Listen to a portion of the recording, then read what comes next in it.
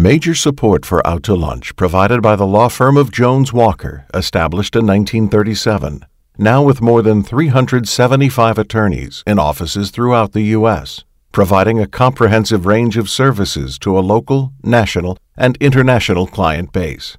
Online at joneswalker.com. Additional support for Out to Lunch from Fidelity Homestead Savings Bank and Resource Management, Inc. From Commander's Palace Restaurant in the Garden District in New Orleans, we're out to lunch with Peter Ricchiuti. Peter Ricchiuti is Tulane University's A.B. Freeman School of Business professor and economist. It's business, New Orleans style. Hi, I'm Peter Ricchiuti. Once a week, I have lunch at Commander's Palace and invite guests from the world of New Orleans business to join me. If you start a business, belong to an organization, or even have a kid's soccer team, there's one thing you learn that you absolutely need: a website. The next thing you find is that it's way more expensive than you ever imagined, and you have to get a website designed, built, hosted, and maintained, and that's typically 4 different people. So you decide to save all that money and do it yourself. How hard could it be, right? Within the first hour of trying to follow the simple instructions for just putting up a logo, you discover several curse words you haven't used since high school. And the prohibitive cost to pay someone to do all this suddenly seems cheap.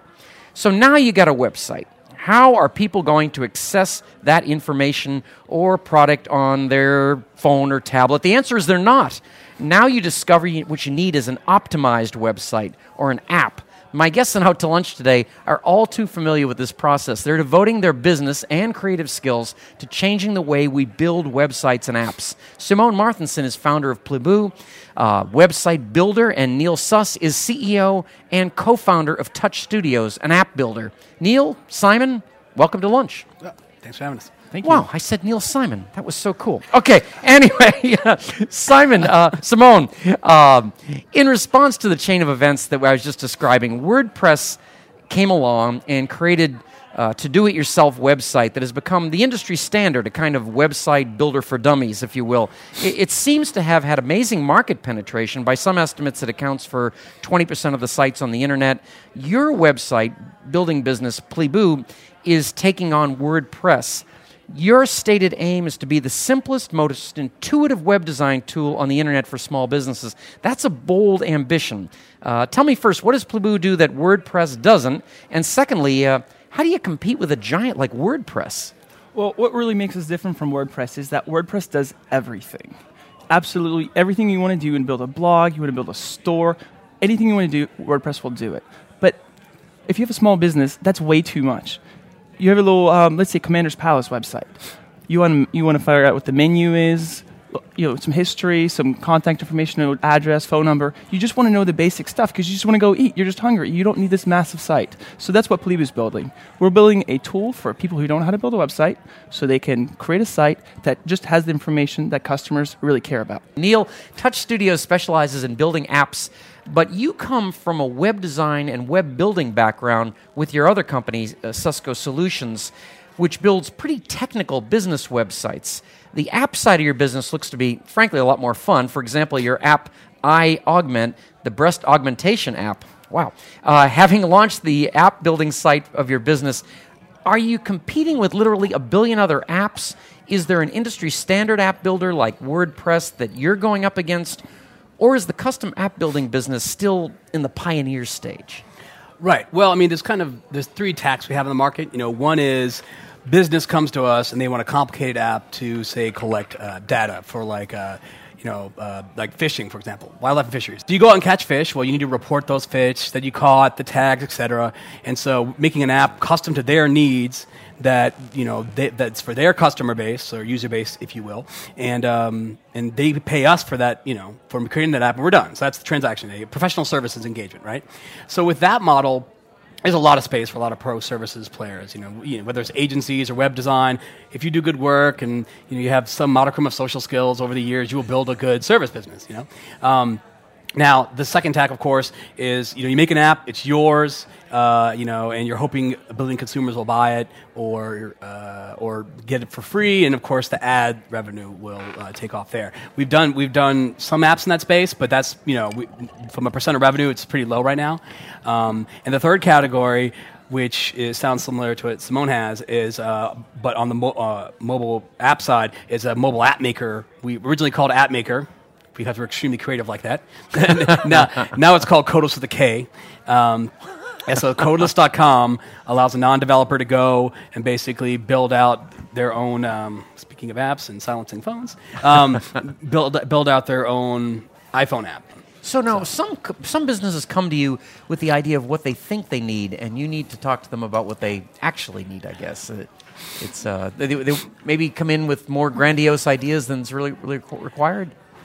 Absolutely. The key thing to do when you build a website is have it look good on the desktop, but when you go on the phone, have it respond so it looks really great on your phone, so you don't have to zoom in or pinch in, or just making sure that it loads fast. So if somebody's driving in their car, they can find you. Now, what about yourself, Neil? Where do these clients come from? Well, I mean, a lot of it's referrals or word of mouth from current clients or partner relationships. Fundamentally, people engage us to either make the business processes more streamlined, like less labor intensive, automate, or that we're trying to somehow create a top line revenue stream by creating an app, whether it's web or mobile, that creates revenue, right? Some type of system. What I find very interesting is people always have these brilliant ideas, and actually even wrote a couple blog articles on this to kind of save some time. When you get a lead in, so you want to build a great app, and it's like, okay, well, first of all, like, how many other apps are out there that do it? Oh, there's a lot, really, and they're free, and you're going to sell yours for $5 a pop. Okay, so why are people going to buy? And so the kind of marketing analysis, I found that we've been learning a lot more marketing so we can educate our clients, because the last thing I want to do is collect $10, $20, $50,000, and then they're like, no one's getting the app. And it's not Field of Dreams. Just because you build it doesn't mean they're going to come. So I think we find ourselves doing a lot of education. Hey, have you guys done a market analysis, SWOT analysis? Have you got as much as you want to spend with us? Do you have the same budget to spend on some type of media, some type of marketing push? And so we find doing we end up helping out strategically more than one would think on both sides. Now with Plaboo, you've got first of all, you came here in 2005. You were studying film out at UNO, and then what happened? You graduated, and then you came up with this idea. This was obviously it was a hot area. How did you think you could put together a business? So what I did, my first version of Plaboo was just a way for you to create a playlist on YouTube and then import it in a beautiful way on a site. That was really version 1. And then from there, filmmakers didn't start using it. Businesses used it instead. And it kind of had an aha moment, because during college, I'd built a ton of websites for small businesses, and every website I've ever built has basically been the same site, just the basics. So I kind of pivoted in that direction of building the website builder for businesses instead of for filmmakers. And the other thing is filmmakers generally don't have any money, and if you want to have a business, you need somebody to pay you. That does help. This is the a part of the show where I like to ask a couple of questions to find out a little bit more about you. These kind of questions you probably wouldn't find on a loan application. So I'll ask. I guess I'll start with Neil. Neil, let's get right to the bottom of this. Do you have a tattoo? Not currently. Not currently. Oh, so maybe you did at one point? Or maybe I will at some point. Oh, I get where we're going. Okay, all right. If you did have one, have you got one in mind, or? Yeah, actually, I was kind of thinking of having a Ohm symbol, but in red, white, and blue colors. Oh, and red, white, yeah. It's actually like I can't believe I'm saying this on air. So an Ohm symbol with a red, white, and blue theme, but embedded in this the Superman. Yeah. Crest. Sure. So instead of an S, it's an Ohm. So, but it's a little patriotic, but a little kind of like motivational. Oh. This would not be on my forearm when I'm in the gym, for the record. It would be in a somewhat more private area, like maybe my back or something. Okay, geez, that's so great. That's way beyond logo building. That really is. What about you, Simone? I can't believe. Is there anything you want to tell her? Well, I just moved to the Bywater area. Great place to get a tattoo. And I don't have any tattoos, and I just feel kind of bare. But really, at the end of the day, I just don't want the tattoo. I kind of had a couple ideas, but I don't think I'm going to go through with it. That is good. If you put it for your neighborhood and then you move, you got to scratch it out, and there's absolutely put in Maroney and things like that. That could be a problem. There's what book are you reading these days? Outliers. Oh yeah, I love that. So I just started it actually yesterday, but it's pretty exciting. Yeah, that's a good book. You've gone through that one too. Oh, It's really good. What book's been next to your bedstand there tonight? Let's see. I'm kind of right now. I'm doing practicing the power of now, so being kind of present. One of my gifts and curses as an entrepreneur is being a little ADD, and it's been very helpful in the past. It's required, I think. Yeah, it is. But when you're trying to build once you get to a certain point, and that attribute starts becoming a bit of a liability, and between paying attention to your 5-year-old daughter when she's telling you something mundane, or paying attention to your accountant when they're telling you something mundane, sometimes it's really important to pay attention more than 2 seconds. So Practicing the Power of Now by Eckhart Tolle, really good. And then also doing, once a quarter I like to read How to Win Friends and Influence Dale Cool Carnegie? People. Yeah. But I tell you, every time I read it, I learn something new. I actually do the same thing. Really? I do, yes. I can't believe it. You both have the Dale Carnegie Yes, book? and you read it all the time. On Kindle, not on. Oh, yeah, all right, yeah. Not All right. physical. That's okay, what- I'm paperback. Now's the time to check our inbox. Our producer picks a question that's come in during the week from a listener. And Grant, what have you got? Peter, I have a question here for Neil. From Juliet Holton. She says, I have a lingerie store in Mandeville called Basics Underneath that specializes in fitting women for bras. We have a specific proprietary bra fitting method, and I want to develop an app based on it, but I don't want to replace the hands-on experience of coming into the store. Should I abandon the app idea, or can an app be used as a social media marketing tool to encourage a retail visit? I would say the latter. I don't think it's going to detract from the on-site. As a matter of fact, I think what's going to happen is it's going to increase your traffic. And a lot of people who may have been scared before will be less scared now. That's the experience we had with so Dr. Kinsley in the North Shores when we originally had the idea for iAugment. And so which is an app where a woman in the privacy of her own home can simulate doing the effect of having breast implants. And what happens is people have used that in the privacy of their own home, realize, okay, this is something I'm interested in, and they go and see Dr. Kinsley. And so, I think that similarly speaking, I think something that if you're a little bit sensitive about, if you do it first in the virtual world, maybe is an easier transition to do in the real world. I think to kind of follow up with what he's saying is maybe, so if she has a small store, you kind of want to follow, if that goal of, you're releasing this app to the world. So, but somehow you want to maybe follow up online if you want to capture those leads. Because if you just have one little store, is it going to be worth it? Maybe if you had an online store where they could buy through the app, this is my size, and follow up online. Maybe have another strategy behind it, or partner up with somebody else who already sells online. I think that might be a good solution for her. Yeah. Well, yeah, I guess it depends what her long-term goal is. I mean, that's a good point. Is she selling online now or not? Yeah. Geez, that's the kind of business advice you don't get everywhere. And you've picked a very odd specialty, Neil. By the way, I'd like to tell you, you understand you're like a breast major in the app business. You which I like. I think this is all going to work out for you. Now let's take a look at our lunch money. My parents will be so proud. He would. Yeah. Say, how'd it go? Well, I don't know. There was that, and then I told him about the tattoo. It was really an excellent show. There's a. Oh man! Let's take a look at our lunch money. Lunch money is our out-to-lunch stock portfolio. The market is doing incredibly well. All of a sudden, you're starting to see money drift from the bond market into the stock market. We're starting to get some confidence back, which was really the only thing lacking in the market. We're only 4% or so from a new high in the S&P 500. So despite all the dour talk in the last few months, people are making money in the markets. We like to ask each of our guests for a stock pick, and then we put it in our portfolio. Why don't I start with, Simone, I'll start with you. Which stock did you decide? All right, so I'm going to build a disclaimer before. I picked a very unusual one that you probably wouldn't want to bet your retirement on. Okay. But I like it because it's interesting.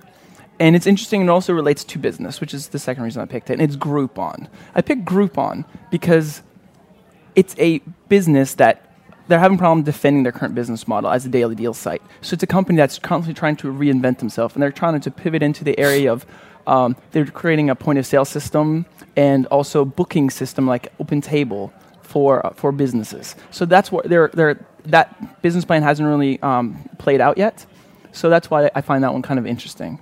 Not only are you a nice man from Norway, but you're a contrarian because the stock's been as low as 2 and as high as 25. It's around 5 now. Yep. There's well, that is great. So it's a cheap buy, I guess. Yeah. You buy one. And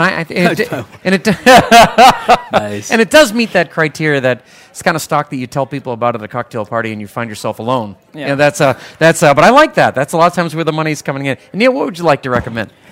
Well, I was thinking Samsung actually. Ah. Yeah. In the quest to become a more open-minded entrepreneur, I decided actually to not get an iPhone 5. I've been an iPhone forever since the iPhone 3G, and so I decided to get and we also make a lot of iPhone apps, much more than we do Android apps. But I didn't want to be. I'm not really the fanboy type, even though I have Macs and iPads and whatever. So I wanted to just be open-minded. So I got the Samsung Galaxy 3S, S3. Too many acronyms. So, but either way, I was really amazed. There was a bit of a learning curve, and I'm sure I'm going to end up buying an iPhone 5 also. But I mean, it's close. And when you consider the fact that Samsung, when you just consider how they're doing overseas also, because ultimately, I think if I recall the data correctly, the iPhone, they're crushing it, but it's really more of a European developed nation thing from a per capita usage point of view. While Samsung's got better penetration, I think, in the developing economies, and Well, you're an interesting investor in this particular case because what about the apps you create? I mean, you think they look on the Samsung product? Oh, not nearly as good as they look on iPhone. Oh, really? Okay. Yeah. But what is happening though is that people are getting more and more tired of having to develop all for 3 platforms. So what you're seeing in the market is you're seeing these middleware providers like Titanium, where you code it once and it actually converts that code to a native iOS and native Android app. And so I think the point I'm getting at is, as the middleware, as the software that allows you to code it once and create and output a iPhone, Android, and eventually Windows 8 app get more popular, I think that the app ecosystem in Android will go up substantially. And then I think that'll help drive sales of this. But in addition, I mean, they're already doing very well with the much weaker app ecosystem. Now, tell me, just to straighten me out, what is a mobile website versus an app? Well, I was actually going to kind of make a comment to what you were saying. Sure. So I'm a big fan of HTML5. And what HTML5 is where you create a website it's the same code that it runs in your browser, can also run on a mobile browser. So you can build the app so you can build it for one device and it goes across all platforms. It's device agnostic. But if you're a business, I would not recommend building a website for your business that you have to download from the App Store. I would build a site that is definitely online. Sure. Nobody's going to go on your on the App Store to download your app to go look at your menu or whatever you're offering. How do you find clients? And I really wanted to ask both of you this question. Where do they get generated from? Let's see. In our case, it's Thank you very much. A lot of networking. For example, both of us have ties in the Launchpad community. For myself, we started in 2006. A lot of it was our first couple clients. Actually, I got really lucky because my first couple clients were actually members of Entrepreneurs Organization, which is a peer learning group, but they're obsessed with helping other entrepreneurs. So I got very lucky in the fact that they pushed me to all their friends to kind of help scale things. But once we got some maturity, it really became more people, who are using our products would email about it, and web traffic, leveraging SEO to rank high for custom development in New Orleans, custom iPhone development, etc. And that's really our big strategy is. Since we're a bootstrap company, we don't have the massive ad buy. So you'll see, other website builders online that have TV advertisements. Well, we don't have that kind of ad buy. So our strategy was, we really go for search engine optimization. So when you look for the word website builder, actually that's not what people are even Googling. They're Googling other words like create a website online or stuff like that. And those we're really ranking really high. A lot of them in the top 10 of Google. And for the word website builder, we're in the top 5 of Google. So we get a lot of traffic from that we don't have to pay for it. And then we also we do search engine marketing on the side of the Google results there as well. You can find it. So that's really. Tell me about what it's like to work where you are. I mean, there are a lot of you. How do you find the employees? I guess, Neil? Well, right now there's 10 of us, and it is difficult. We have to use recruiters. We talk to schools. I mean, there's a lot of great talent here, but there's a lot more demand.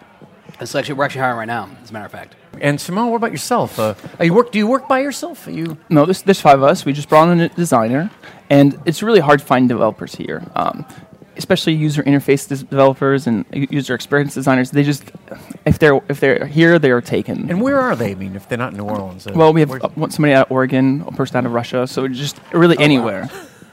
Wow. Yeah. If you have to get them out of Russia. And the great thing is, since we're working online, everybody can work out of their house or a coffee shop, and we just use project management tools to kind of keep everything in order. And what's really great about working with people that are, in other places is, you'll be sleeping and they'll be working, and then you wake up and vice versa, and you can review each other's work. Is that the way it is at your shop too, Neil? It used to be, and we really enjoyed it. For the first couple of years, we did it that way, and we just noticed, because we do product development, but as well a lot of service contracts, and we did a lot of ongoing communication with clients. We found that once we got to 6+ people, and the projects really got 3+, the communication inefficiencies, really started outweighing a lot of the benefits, and everyone was all local anyway. And even though they're working from home, they all happen to be local, so. We decided to move, and we do have overflow team we work with in Russia, the Ukraine. But I mean, the goal is to keep everything ideally in Louisiana. A few years ago, anybody would have told us that you were both crazy trying to take on the world by starting tech businesses in New Orleans.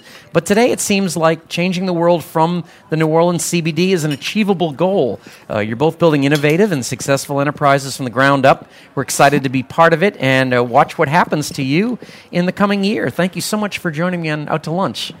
Thank you. My guests on Out to Lunch today have been Simone Marthinson, co-founder of Pleboo, and Neil Suss, co-founder and CEO of Touch Studios. To find out more about Neil's apps or Simone's website building software, follow the links on our sites, wwno.org and itsneworleans.com. Our show is recorded live over lunch at Commander's Palace in New Orleans. Commander's Palace serves lunch Monday through Friday, jazz brunch on Saturday and Sunday with live music and dinner 7 nights a week. The producer of our show is Grant Morris. Our technical producer today is Chris Keogh. Our web designer and digital guru is Dr. Cliff Brigden. Jennifer Smith is our researcher. Mitch Foreman wrote and performs all the music on Out to Lunch. You can keep up with our continuing adventures in Crescent City commerce by liking It's New Orleans on Facebook, and you can get in touch with us and sign up for the mailing list at itsneworleans.com, and you can follow us on Twitter. We're at It's New Orleans. To listen to past shows or get the show as a podcast, go to wwno.org or itsneworleans.com. Out to Lunch is a production of INO Broadcasting and WWNO for itsneworleans.com and WWNO 89.9 FM. Until we meet again around the table here at Commander's Palace, I'm Peter Ricchiuti. Thanks for joining me on Out to Lunch. Major support for Out to Lunch provided by the law firm of Jones Walker, established in 1937. Now with more than 375 attorneys in offices throughout the U.S., providing a comprehensive range of services to a local, national, and international client base. Online at joneswalker.com. Additional support for Out to Lunch from Fidelity Homestead Savings Bank and Resource Management, Inc.